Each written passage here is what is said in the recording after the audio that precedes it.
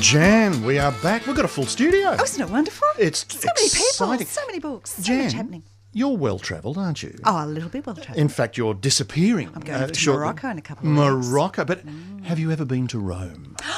Oh, 3 coins in the fountain. Arrivederci Roma. So we could, all of a sudden, everybody's got an impression about Rome. Kat, have you got an impression? This is Jan's guest, Kat. Hi. Have you got an impression about Rome? About what I think it's like. Yeah. Like pasta and risotto and... Have you been to Chianti. Rome? Yeah, Chianti. I have been to Rome, so I'm cheating, actually. No, not a I know worry. exactly what it looks because like. my guest today has been to Rome and has written a novel. You'd think it was an instruction booklet in terms of the title, but it is in fact a novel entitled The Lover's Guide to Rome. The author is Mark Lamprell. So, Mark, welcome to 3CR. Thank you very much. Thanks for having me. The City of Love? What's the general impression about Rome? Well, I first went to Rome about 15 years ago, actually. I was there I'd made a movie called My Mother Frank, and it opened a film festival in Rome. And the film festival was run on an island in the Tiber that runs through the river that runs through Rome. And it was a sort of summer's evening, and we waited for the light to go down, and it was about 10 o'clock at night. And I was standing on this stage ready to introduce the film with a very young Megan Gale. And at that stage, Megan Gale had just done a telecom ad in Italy, and she was all the rage in Italy. And it appeared that all of Rome had shown up, I thought, to see my film, but actually learnt fairly quickly that they'd shown up to see Megan Gale. We literally got up on stage, and I could see sort of the crowd sitting in front of me, and then I could see people on the edges of the river on the mainland of Rome itself, and they were all chanting, Megan, Megan, Megan, Megan. We stood there for about 10 minutes, and in that 10 minutes, it dawned on me, nobody's come to see your film, kid. Everyone's come to see Megan Gale. But as I stood there with this extraordinary experience and this chanting coming, I was able to look through that magic light with the river rushing around me and this ancient city all around me, and I just thought, these people are crazy and I love them, and this city is magical and I'm going to come back. And so I did a number of times. And, it's anybody that revisits Rome or even visits Rome, I think, cannot fail to be enchanted by it. Well, the novel begins, the prologue, let me tell you about Rome. My beloved Roma, so ancient she is called eternal, the city that has always been and will always be. Assured of her own magnificence, her venerable significance, she does not seek comparison, and yet I find it almost impossible not to compare her. It's almost a living entity that you've got here. Yeah, I think so. I mean, Rome for me sort of has that kind of, that life and that vigour. It feels like it has a personality completely. And I guess that's from the fact that we of the West really come out of Rome in so many ways, culturally and musically and architecturally and in terms of art. And so for me, there's sort of almost, there's a kind of Rome as mother of us culturally. Well, you've got now 3 sets of couples. We can't sort of divulge too much, but they're sort of representative of different ages and eras. So Alice and August, Lizzie and Constance, Meg and Alec. What can you tell us about those 3 couples? So basically it's a young couple, a middle-aged couple and an older couple. The young couple we follow through Rome on the day that they meet and fall truly, madly, deeply in love. And they're backpackers, And they're backpackers, basically. The middle-aged couple are completely in crisis, and they've been in a 20-year marriage and they just don't know whether they want to continue on or what they want to do. And then the older couple, he in fact has just died. She's brought his ashes back to Rome to scatter in the Tiber with his sister. And so it's 2 old ladies and this bag of ashes that they... Could we trace around Rome. describe... Well, love in terms of the 2 old ladies, Lizzie and Constance, would that be too much in terms of their understanding of each other or not? Yeah, no, I mean, I think love, of course, is many things, and I guess that's what the book is about in many ways. And so it's about the love that Constance had for her husband, but it's also about the love that Lizzie and Constance have for each other and the way that they love each other. Love and support each other. Yeah. But even so, they're making discoveries, even at that age, about themselves and about Rome. Yeah. And I think that to me is the surprising thing about Rome. Every time I go there, I'm somehow refreshed by it. Something extraordinary and surprising happens, and I find it refreshing. And this is indeed what happens to Lizzie and Constance. And Lizzie, who has lived her entire life with never having met the great love of her life, at the very end of the book, well, actually, I'm not going to tell you. You can't tell us too much. But it's, yeah. Good things happen. Good things happen all around, but not necessarily in ways you imagine. Yeah. Sort of thing. But perhaps people would be able to identify with it, etc. But this leads on to the notion of Rome being a character in many ways, and if you'll pardon me, this is a slightly longer passage, but it might give you a sense of the dimension we're seeing in Rome. Alec has actually ended up in hospital at one stage. But then we get this description. The seventh and final king of Rome, Lucius Tarquinius Superbus, reigned from 535 BCE until the revolution in 509 BCE. In the process of manoeuvring himself to power, he had arranged the murder of his predecessor, his brother and his wife. He was a tyrant so despised by his people that they established the Roman Republic, intending never to be ruled by his like again. Ha! Historians will tell you that the king fled Rome and lived comfortably in exile in the court of Aristodemus of Cumae, where he died in 495 BCE. I will tell you what really happened. Tarquinius tripped down the steps of the temple of Jupiter Optimus Maximus, fleeing a mob of angry Romans, and broke his neck.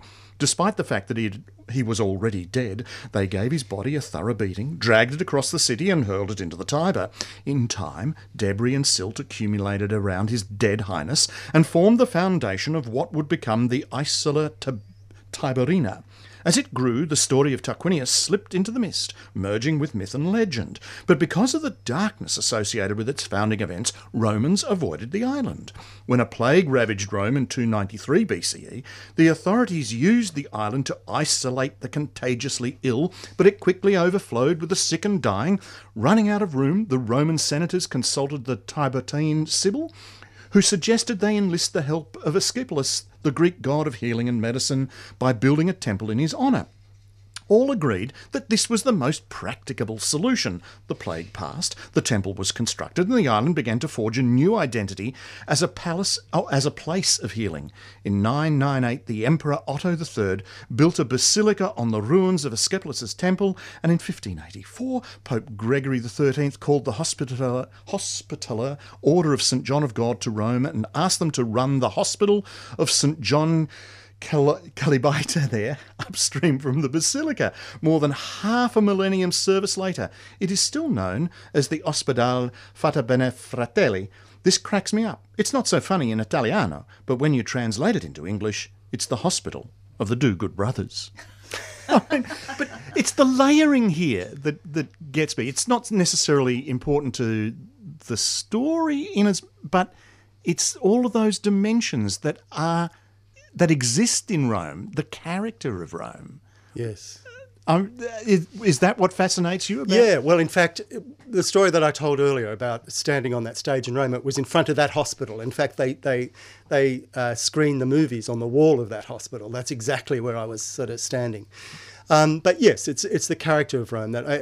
What strikes you about Rome is the way that Romans live in their history. The last time I lived in Rome, I was there for 4 months, and just in the wall of the hardware store below my apartment, there's a plaque that, when translated from the Latin, is "I, Claudius, declare this to be the outermost limit of the city of Rome." It's just there in the wall with, there are wheelbarrows sort of underneath it for sale. It's completely unremarkable. Romans wander around their city in this amazing history. And so I wanted to weave that into the story as much as possible and travel back to the beginnings of things and then bring it through to the contemporary story. Well, all of these characters are in some way touching on that history, that myth.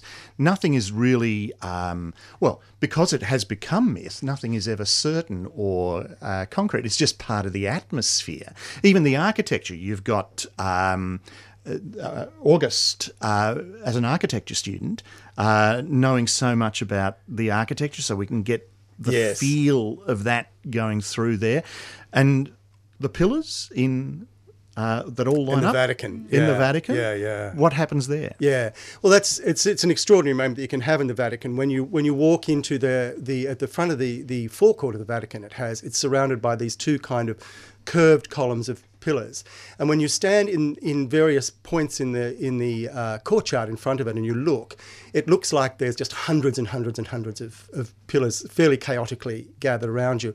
But if you stand in a particular point in the ellipse, suddenly all of the columns line up. And so out of this incredible chaos, this amazing mathematical order happens. And it's the most thrilling kind of thing to do, to see, and to think that the architect thought this moment through to provide for people.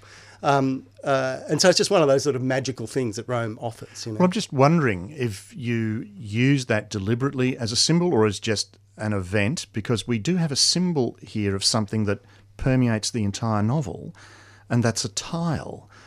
So that order to chaos might be one way of looking at the love or the relationships that occur.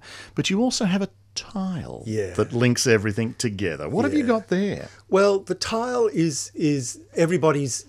All three couples come into touch with this one particular blue tile. And I suppose for me, it's many things. It represents the physicalization of the character of Rome who is telling the story. But it's also kind of a metaphor for that which can appear incredibly ordinary and mundane is actually amazingly important. Well, just on that point, if you'll excuse me again, I'm going to a shorter reading this time. Horatio was correct. It had been made because Horatio's the tile maker, and he's been given a tile by Meg, yes. Horatio was correct. It had been made in 1906 by one of his predecessors, Giuseppe Rizzi. Giuseppe had a knack for the unusual, and Horatio recognised his work. The glaze was obviously made from cobalt, but with boron or barium as well, he guessed, and possibly even a touch of copper oxide. Turning it over, he was surprised by what he saw. The base, you see, is most unusual. Not red terracotta, but white mostly, like the sand, he said. And the glaze is very thick with not much pigment. No colour, you know. No colour, said Meg. This special blue comes mostly because she is deep, said Horatio, like the ocean. When he turned to Meg and Alec, he could see they were not following him. He told them to wait. He disappeared, then reappeared with a beaker of water, presenting it for inspection. What colour is she? No colour, it's clear, said Meg. But what colour is the water in the Mediterranean, he said. Blue. This blue, she said, pointing to the tile. It appears to be blue, he said, enjoying his role as tutor. The water herself filters out the other colours, but the blue remains.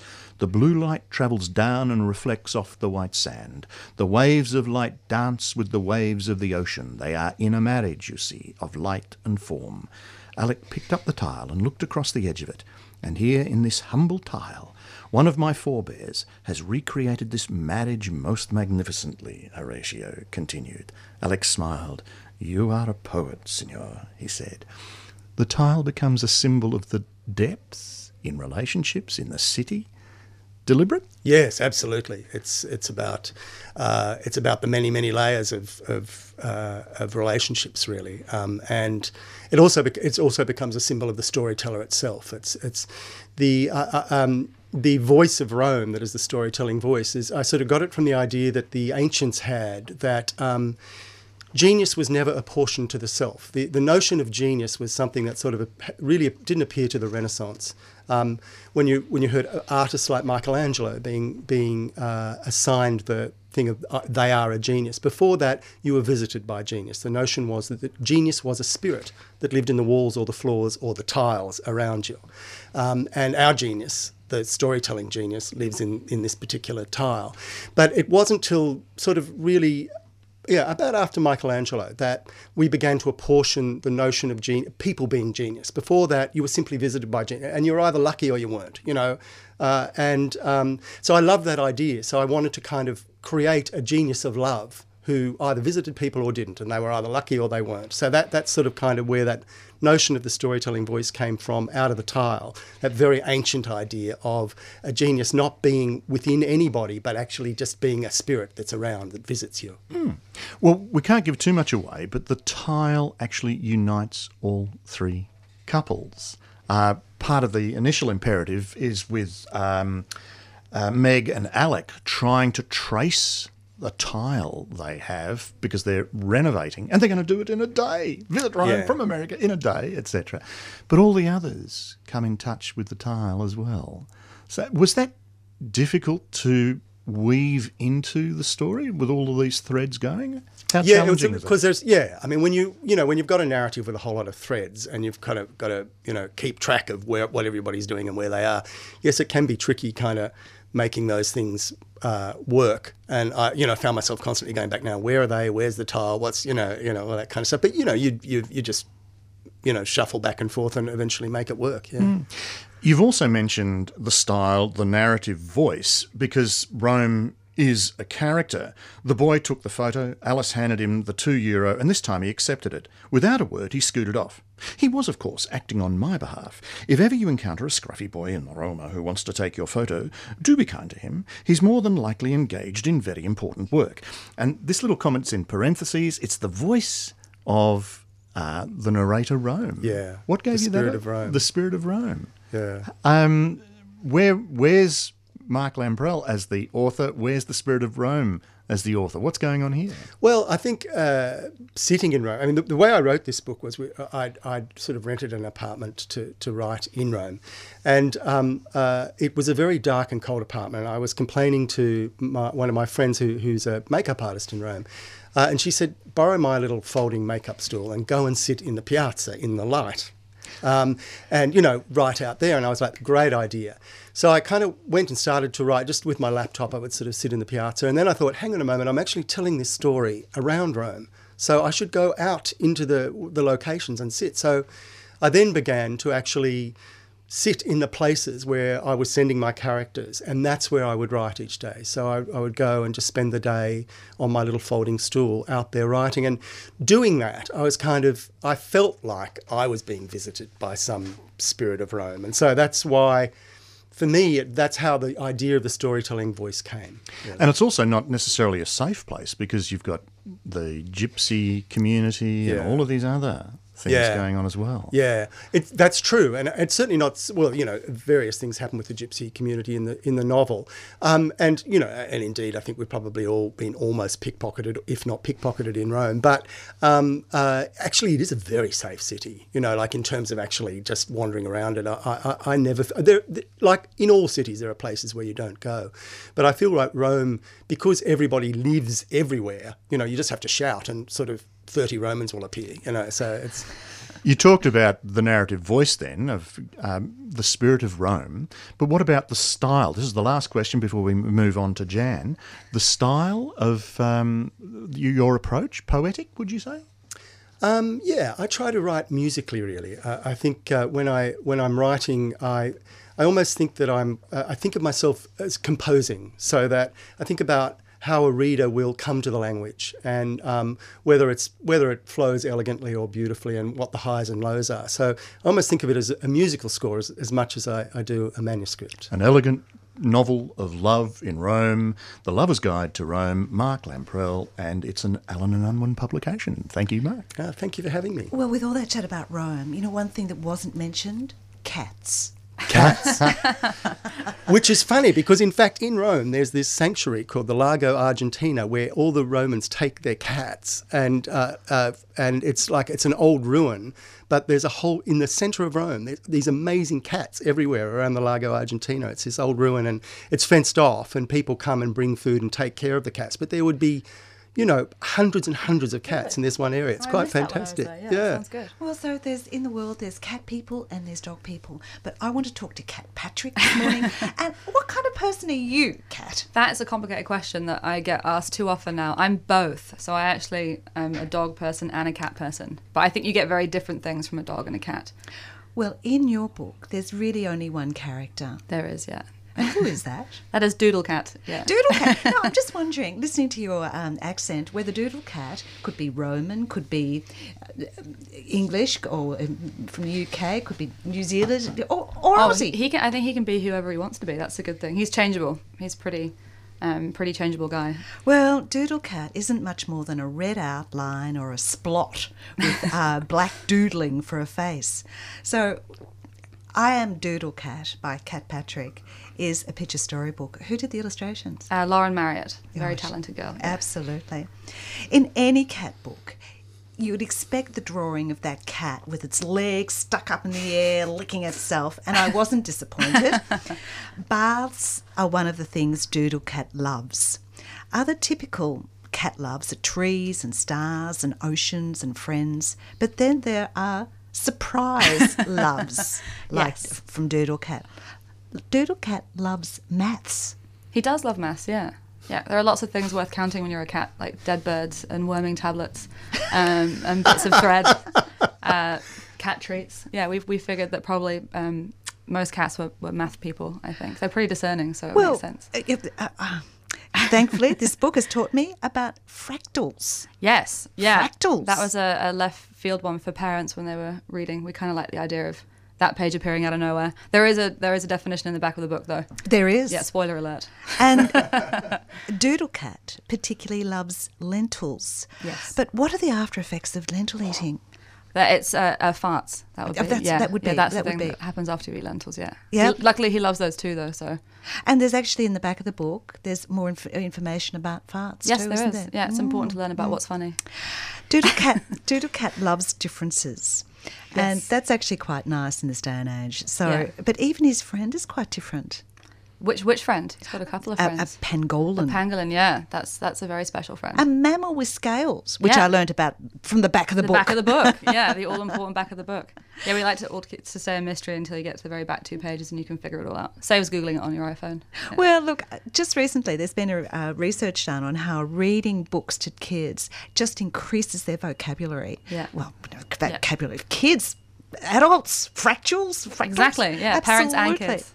So, well, this book would actually lead them into discussion too. Yeah, How? absolutely.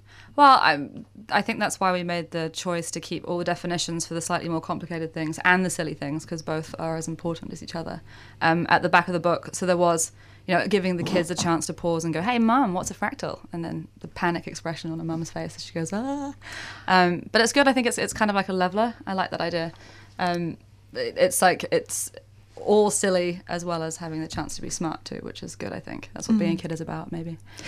Also, open questions to kids are good. Yeah. And you finish the book with a question. Yeah, a very important question. What is it? What do you love? What do you love? Because Yeah. we've just gone all through what Doodle Cat loves. Yeah.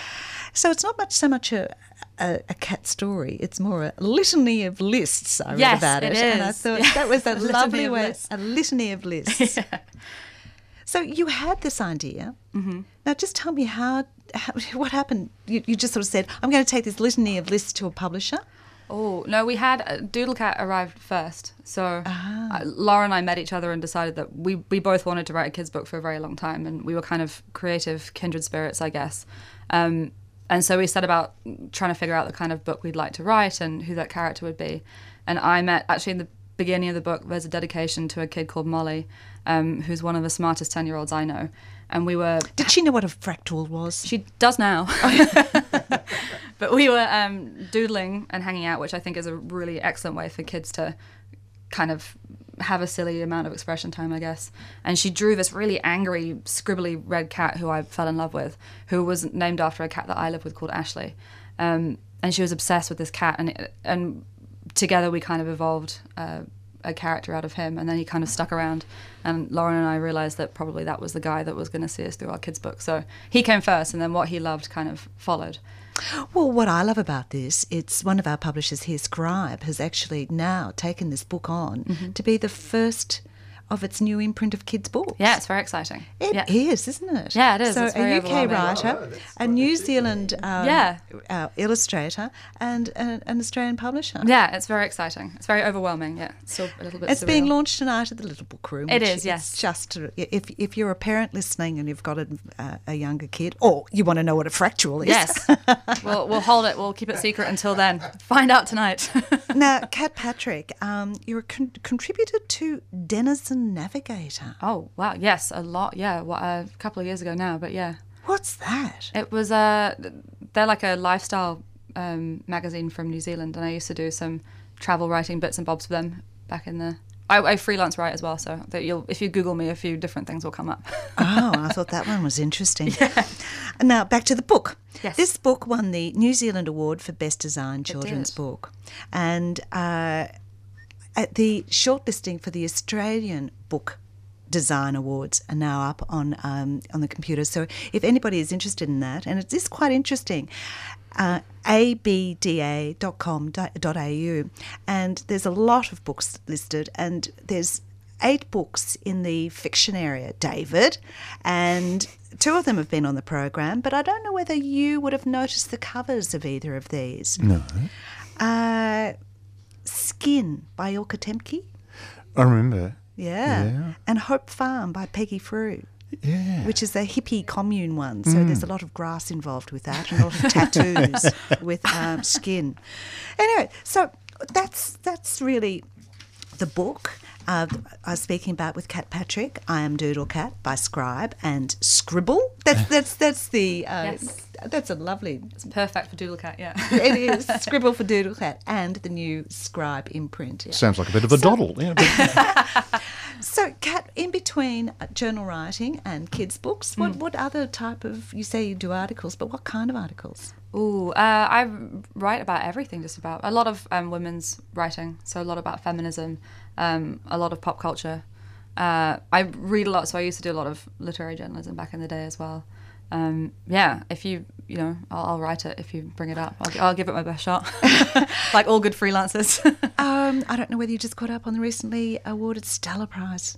Oh, I haven't, but I did see the headline pop up on Daily Life the other day. But very exciting. I think it's been due for a while to that specific author. Charlotte Wood. Yeah. Very controversial, The Natural Way of Things. Maybe it's not the one I'm thinking of. Ooh, maybe I'll have to investigate later. Ooh. Yes, very controversial. So, we've done Cats, we've done Rome. Where else shall we go? We've done Cats in Rome, I was going to say. Yeah, we've come full circle. That's a real Venn diagram of yeah, I'm going to have to look this up. Maybe Doodle Cat goes to Rome then. Yeah. Absolutely. To collaborate. Well, the notion of discovering a place, Doodle Cat could go almost anywhere. Yeah, really. as long as they have lentils and plenty of fractals, I guess, yeah. Right. And just one little fact, I think we should let this out. I hope you're not talking farts here. Yes, you're going to let this... fartiest animal in the world. What do you think? A bovine, something of the bovine cows. No? I suppose you said creature, the fartiest creature. Oh, okay. Creature. Yeah. Is this some that's particular knowledge you know, Right, Jan? Yeah, no, well, they're all I need the animals. back of Anything Doodle that's not- Cat quite clearly to. I think we need to I'm keep. getting this. I think we need to keep away from the back of Doodle Cat by the sounds of things. No, it's the back of termites you have to worry about there. Termites? They're the fartiest. Really? Yeah. Oh, okay. Yeah, they produce the most farts, so if you see one, stay away. Well, on that, I am buying this book just so I can have interesting things to say at dinner parties. That's all. Exactly, that's what promotes some good small talk, yeah. This is great. On This is that such odiferous note, I think we might have to Get out of here. get out of here. I interviewed Mark Lamprell, The Lover's Guide to Rome by Allen and Unwin. And I laughed with Kat Patrick. I Am a Doodle Cat by Scribe. And that takes us out until next week. You've been listening to a 3CR podcast produced in the studios of independent community radio station 3CR in Melbourne, Australia. For more information, go to allthews.3cr.org.au.